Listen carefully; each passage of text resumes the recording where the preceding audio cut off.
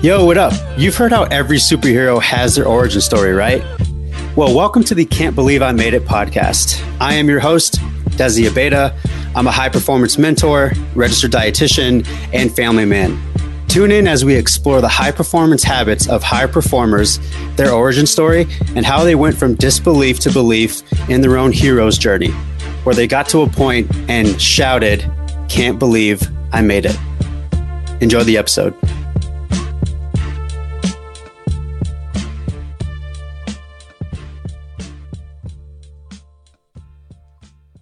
What is going on, everybody? Welcome to another episode of Mentorship Monday from the Can't Believe I Made It podcast. I am your podcast host, high-performance mentor, and registered dietitian, Desi Abeda. All right, so I'm actually re-recording this because there's been some storm outages the past 4 days, and so it's messed up my Wi-Fi. So I recorded a whole 50-minute episode for you guys, only to find that it was super scattered and you could barely hear it. And by now, you kind of know my mantra. I'm usually okay with messy action and it being imperfect, but if you can't hear the message, then it does nobody good. So this is round 2, and this is getting out a little bit later. However, it's all about consistency. I am in the trenches with you guys, so I'm practicing consistency and some imperfection in the same way. So here's launch 2 of what I was about to say. So welcome to another Mentorship Monday. Today we're going to really dive into and end our phase 3 of one of my favorite habit creators. You know, a couple of weeks ago, we addressed the habit loop and how human psychology works around routines, and then furthering the understanding around what are specific triggers that you're aware of, right? Person, place, or thing or experience, and then looking at your routine, whether it's serving you or not, and then looking at the reward system, because the beauty of the human brain and the way that we do things with our routines is that 100% of the time, our triggers and our rewards are usually the same. And the great thing about that is if you have a routine that's no longer serving you, you can replace that routine with something that's going to be more influential towards better success with what you're trying to achieve, right? And so something that I want to make sure that we all understand that as we run through these phases is that at no point in your life is perfection expected. Right? We're looking at intention and we're looking at consistency. So heading into phase 1 a couple weeks ago, we dove into the initiation phase. What we wanted to do there was to dive back and say, okay, what specific triggers do I want to create for a specific routine item or a specific behavior? So the example that we gave a couple weeks ago was a lot of people, especially as they jump into our high performing programs, they want to all right, I want to work out 5 days a week. And so as we reverse engineer that back and make it incredibly simplistic, we try to say, all right, so if you want to exercise 5 days a week, let's dial this back and say, let's start you with 15-minute walks in the morning. And so the specific trigger in phase 1 or the example that we created was, all right, so let's get our gym clothes. Let's set that up the night before at the foot of our bed or at the foot of the door that we usually need to go out to go for that walk, because it's going to trigger you to be like, oh, I have a routine that I need to go for. Because if we try to create less mental energy towards these things, it's going to remind you, and you're already going to be doing it because it's set up versus all right, dang, I have to make another decision with which shoes I want to wear, what I want to wear. So we're trying to jump beyond mental energy and try to be like, okay, let's be organized about it. And then stepping into phase 2, we learned about the learning phase. And so we furthered the understanding behind, all right, so this is going to take about 70 to 90 days for us to complete, and not what most of us hear, which is that 21. So as we do that, what we're trying to do is to get a bigger measure with how do we interact with decision making. And because failure is a part of the feedback, we also in phase 2 try to create a tick sheet. Right? So with all of our high performing programs and clients, group coaching and one-to-one, each week they're doing their Friday check-in. So they're checking in on biofeedback. How are you sleeping? How are you recovering from workouts? How's your digestion? How's your mental energy?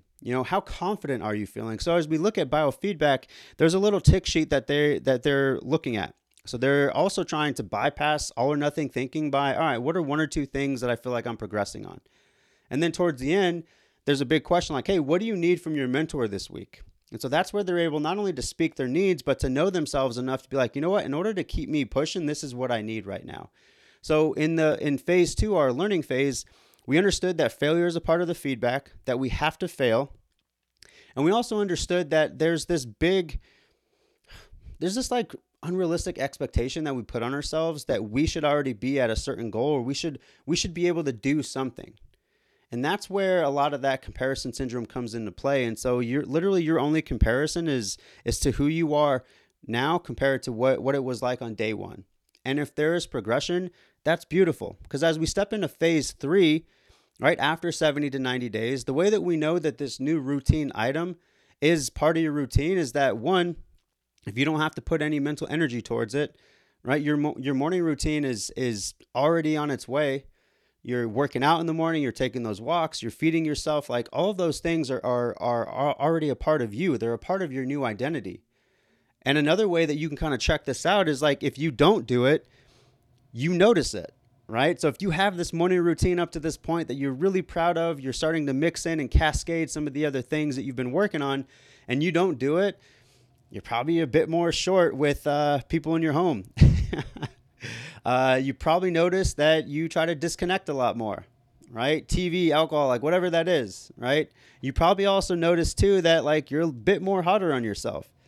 And I've said this before in past pods, and I have to repeat it all the time because it's something that I think all of us need to understand. But if we were to personify negative self-talk into a person, it's very likely that we wouldn't invite that person over for the holidays. We wouldn't invite them over for dinner. We wouldn't even invite them over for coffee. We don't want to hang out with that person because that person is an asshole. So we have to be aware of these little messages that we give ourselves and the little messages that we download into this beautiful thing of a computer that we call our brain, because the subconscious, it doesn't know reality from non.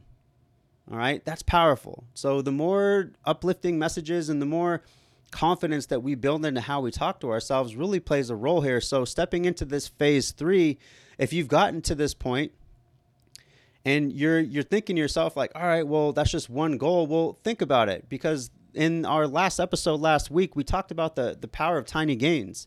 So in 3 to 3.5 months ish, if you've been able to complete one goal, you still have the rest of the year. And the math breaks out to, like, if you're able to complete 3 to 4 goals each year, and then in 5 years, I mean, that's almost 20 goals, right? You know, Tony Robbins says this, and I really, really love it. He says that when people goal set, they overestimate what they can accomplish in a year, and they rapidly underestimate what they can accomplish in 5. Let me repeat myself there because it's good for us to take that in.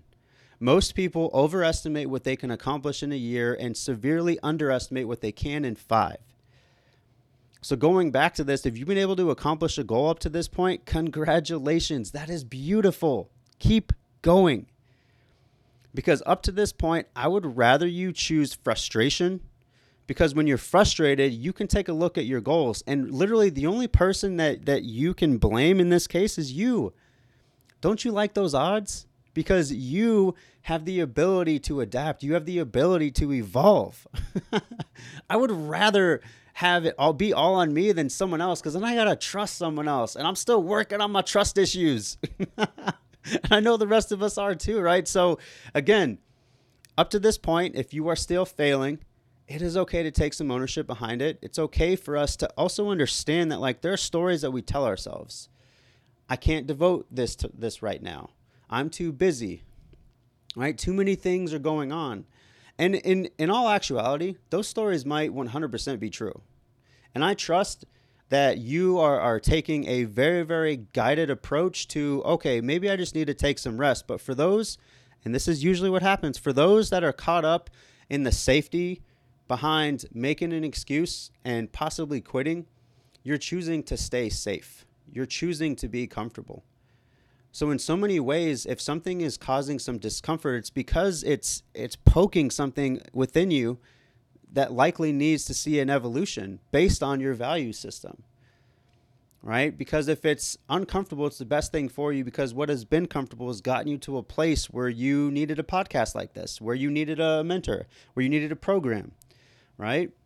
And so what I want to help you guys understand is I want you to choose frustration over quitting, because quitting is safe. And if you're up to this point and you're still feeling like you're failing, it's likely because your goal or your routine was too complex.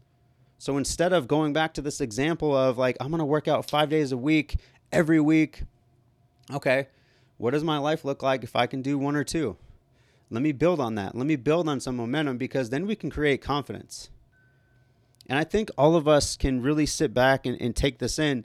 If we're working on ourselves and we're seeing an evolution in ourselves, it is very likely that your home is going to see that, and your home is going to elevate because of it. It's very likely that your work, how you handle creativity, it's very likely that your projects, right? If you're stepping into more confidence and keeping your side of the street clean, there's so many things that can happen. Opportunity is such a beautiful thing, and opportunity gets to be had when we start to see an evolution and we choose to start living versus being among the walking dead who are just simply existing, telling themselves stories about why they can't accomplish X, Y, or Z.